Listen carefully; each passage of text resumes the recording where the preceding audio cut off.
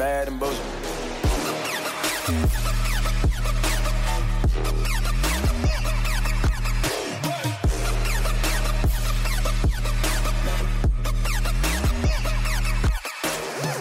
Welcome to the Bad and Bitchy podcast. I'm Erin.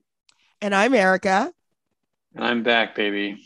David is back, our Bad and Bitchy political correspondent, aka the only white man we recognize. That's right.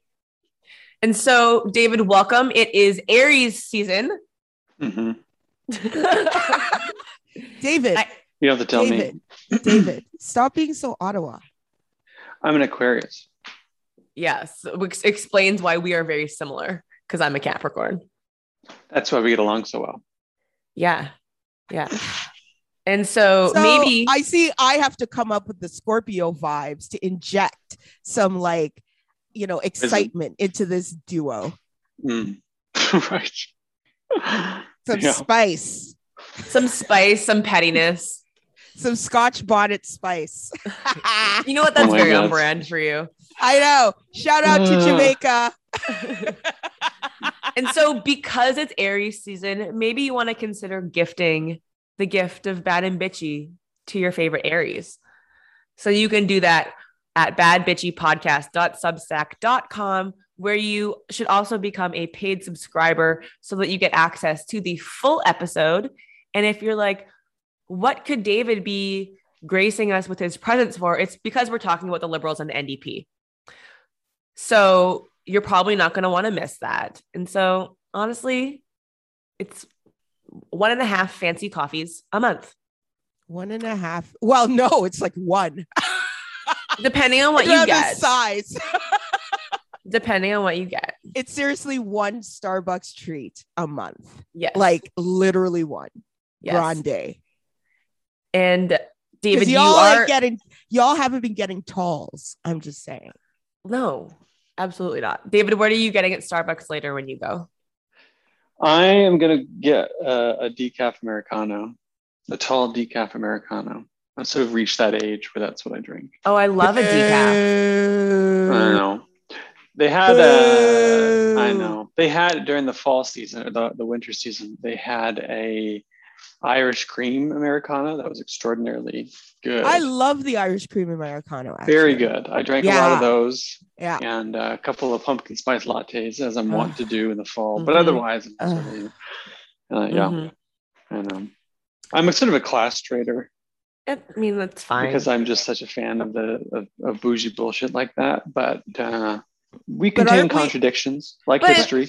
They actually treat their employees well. So you could be supporting worse companies like Bridgehead. I was just about to say Bridgehead. Interesting. Well, I'd like to see them unionized universally. I mean, that would be... Yeah. I don't really trust any business place that isn't unionized. But well, I mean, employees don't stay there long enough. Employees don't stay there long enough to unionize. So... But they might stay long enough if they were unionized. I mean, chicken, egg. Anyway... Chicken, egg. So Erica, had her normal Hill Times column this week on the Liberal NDP CSA, and you can read it on her website for free, notinmycolor.com.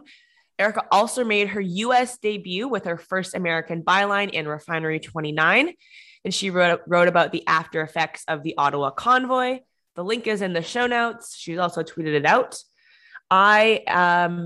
I'm guest editing the Vancouver Tech Journal this month, and I wrote a piece about how the world, including tech, is not neutral. And then David, his latest in the Washington Post is again also about today's topic. And you can also find that in the show notes or deep in David's feed, because he is a prolific tweeter sometimes. That's a generous way to put it. A prolific tweeter sometimes. So much better than compulsive. I mean, it's true. He either tweets like 20 tweet threads or like is just like, fuck this thing, I'm not playing for 3 days or 4 months. Yeah. It's actually been quite nice. It's a nice balance. I don't do day-to-day balance, but I can do sort of month to month, which I've accepted. That's fine. Great. I love that for you. Thank you. And so let's get into it. The Liberals and the NDP have struck a confidence and supply agreement. So last Tuesday, Justin Trudeau confirmed reports that the Liberals and the NDP had brokered a confidence and supply agreement that would see his party remain in power into 2025, framing it as a quote unquote responsible answer to uncertainties posed by the pandemic and challenges facing democracies, quote, with hyper-partisanship and toxic polarization. The two parties also agreed to move ahead on some mutually agreeable policies. Trudeau staked his ground to serve Canadians through and beyond the next election. And the PM could be in office for a decade by the time that pact expires in 2025, should he remain Liberal leader for the duration of this agreement. And so, David, do you want to get into what a confidence and supply agreement is? Yes. And let's start with what it isn't. And a reminder that you should really never listen to partisans on the opposing side for these things. It isn't a coalition. And it isn't backdoor socialism, if only it was. It is, a coalition involves members of two or more parties inside a cabinet and therefore inside the government, which binds them in very particular ways, which limits their need to be critical and their capacity to be critical of the government in various ways. It creates responsibilities on them that they won't have outside of the government, and so on. This is a confidence and supply agreement, which says for a period of time, this opposition party will support the government on money bills and bills of confidence under certain conditions. And that's it. It allows the opposition to remain opposition, allows them to remain critical. It allows them to pursue their own interests outside of the agreement, but it does require them, in exchange for those policies and those meetings and briefings, to support the government on key measures that would otherwise topple the government. And that's pretty much what that is. And it's almost certainly nothing else, nothing that you're hearing from conservatives who are calling it an undemocratic or a coalition or so on, or an NDP government and so on and so forth. It's none of those things. And so, because we live in a parliamentary system, these types of agreements are, like you said, quote unquote, legal, and they don't generally happen at the federal level, and they tend to happen more at the provincial level, right? They're fairly uncommon. Here, point one is this: among parliamentary systems globally, they're common, as are coalitions. I mean, if you look at the world, ranks of parliamentary democracies, coalitions are very common, especially under systems that are proportional representation, because you can't get a majority typically without a coalition. The supply agreements are common too, provincially, as you mentioned. Yukon had one, British Columbia had one recently, 2017, quite a big one. Federally, we've only ever had one coalition government. That was in 1918, I think it was around the time of the First World War. And the supply and confidence agreements are less common, are more common than coalitions, but not super common. And so we haven't had one of these in some time. But we're now in a period where we have a bunch of minority governments. And for reasons that you can imagine, the government wants some stability. And I'm sure that has to do with Trudeau's preparing his legacy, with the war, the Russian invasion of Ukraine, with inflation, with the pandemic continuing, and the fact that a lot of these promises were amenable to the Liberals or things they were pursuing anyway, as well as the NDP. You get an opportunity that's sort of the perfect confluence of events that produces this. And so perfectly democratic, perfectly full of precedent, perfectly legal, constitutional, a big deal, but not earth-shattering in the sort of precedent of parliamentary governance. Yeah, when you talk about other countries, parliamentary democracies doing this, I think a lot about like Northern European countries and Nordic countries, sure, or even like Germany, right? Because they end up having like 3 or 4 or 5 or 6 different parties in parliament, and they have to then jockey to figure out who should be the prime minister or the president or the leader. Well, and if you look at the English, we have, especially, Tory types have an affinity for the English-speaking parliamentary world because, of course, they do. But that means sort of Australia, New Zealand, the United Kingdom. Well, guess what? These are all places where you see these arrangements, right? I mean, the UK had a very famous one, which Nick Clegg got rolled pretty hard, but there are there are examples of these things all over the place. Was that the Theresa May 2017 DUP fiasco? It was no, so that was a different one, but that one, I mean, but another great example, where it was in fact a Conservative Party that did it with the party. So yeah, I mean, it's so silly to watch this here because it's just so common, including in countries that Tories who decry this deal look up to, and parties that look up to. So it's just politics being politics. And so there was talk of this, or of Justin Trudeau and Jagmeet Singh engaging in talks post-election in September and October 2021. And so why do you think it took so long for this agreement to come to fruition, like a full 6 months? Yeah, that's a really good question. I mean, I was listening to Eric Grenier and Aaron Weary talk about this, and I think Aaron's point about this was right, that there was just no pressing need for it immediately, right? It was born out of circumstance that emerged post-election, and the sort of things I ran down a minute ago. The fact that, let's be honest, a lot of these policies are shared between the two parties, at least in principle, if not in detail, but often in detail. The Liberals had a fairly sizable majority or plurality, so they weren't day to day having to make sure no one was stuck in the bathroom when the bells rang to go vote. So they had some room, and things were fairly stable for them, at least as far as minorities go. Then things got worse, right? The policy space got a little more complicated. The global geopolitics of everything got more complicated. Inflation got worse. The war emerged. The pandemic and new variants emerged and got worse. So on and so forth. And then, of course, the convoy arrived and occupied Ottawa. And if you read the sort of takes of how this thing came about, the talks that started in the fall as a kind of notion really picked up after that.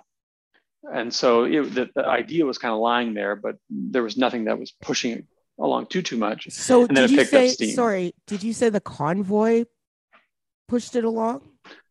Yeah, I mean, the conversations between Jagmeet Singh and Justin Trudeau picked up during the story is that that's been shared. This isn't unique.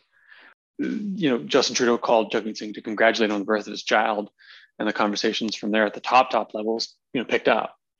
And then the convoy seemed to spur things along. So what was it about the convoy is what I'm trying to get at. I don't know. That's a great question. But that, what I've heard was that, or seen shared, I should say, was that they spoke throughout that because, it was something they were talking about anyway, I'm sure.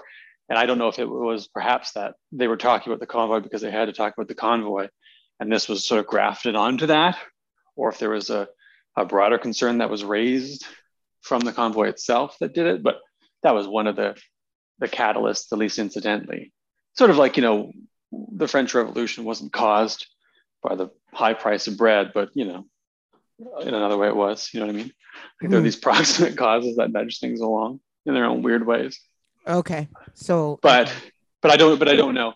But for whatever reason, a critical juncture emerged. And it's usually because of a couple of different things, the things I've talked about. And then off we went, and here we are. And it's interesting because it's now going to be a bit of a test of the idea. If it goes well, then it's proof of concept that these sort of things can work, especially if we're going to have minority parliaments over and over again, which are often quite good, though not always. But of course, if it fails, there's going to be a lot of I told you so's. Right? Doesn't mean it can't work. It just means it didn't work. David, Erica, thank you so much for joining me today. I missed you both. And I look forward to. It's hard for you to get out. It's no. It's hard for David to get out because he's always busy with some other emergency, like not having heat. Oh yeah, David. We need a redo. We need a redo. I'm happy to join and join anytime. My heating is fixed just in time for summer. Perfect. How convenient. And so make sure you become a subscriber to the podcast, badbitchypodcast.substack.com. David is a subscriber. So, I mean, that tells you all you need to know. Yeah. I mean, should I be the guy? If I'm a heuristic, you're the poster boy. Things have gone terribly wrong, but okay. You're the poster boy, David. Stop with your if I'm the heuristic. It's just like what? Oh, here's another announcement. David and I will be podding all weekend. Well, not all weekend, but not the full weekend, but this weekend because the podathon, because I will be going on David's podcast. It'll be tomorrow by the time this airs. It'll be tomorrow by the time this airs on Tuesday. What's it called? Ready for debate? Up for debate? Open to debate. Although, there. up for debate's good too. Ready for debate's actually really good. So I have a question. So I know that debate me, bro. I know you two won't be really debating the next topic that you will be discussing, but will rather just be interrogating it. Is it more of a like rhetorical debate or debate between the podcast and like the listener? Like, what's the conceit here? Or does I don't know. I don't particularly like debate, to be honest with you. In the way that people think about it. So it's more of a sort of like broader debate, not a sort of the podcast itself isn't a debate podcast. It's part of the broader debate about the issues. Okay. So it's a different perspective, perhaps. Yeah, because are you just asking questions? I go far the other way when the person I have people on from the sort of progressive and radical traditions to agree with them and to amplify those positions that are historically marginalized. So this is the sort of counter to the broader debate that's mainstream and orthodox. Interesting. Yeah. So I'm just asking questions, but they're the right questions. And they're factors are fact checking? Well, I do, prepare for it. Fair. That's fair. Yeah. We already have questions on deck. So yes, we do. And it's going to be an interesting topic. And I also want to say this is my second time on the podcast, on his podcast. I will include the first time in show notes because apparently show notes is just like a living, breathing document to me. Yeah. Like the Constitution. Wow. Okay. Wow. So I'll see you all on group chat. Yeah. And listen, I'm going to tell you, you should listen to David's podcast episode with Erica coming up, because if the group chat is any indication of how spicy it's going to be. It'll be spicy. So Erica, I will see you later this week for Misogynist of the Week. Yes. And so, dear listener, we will catch you next time. And until then, bye. Bye. See ya.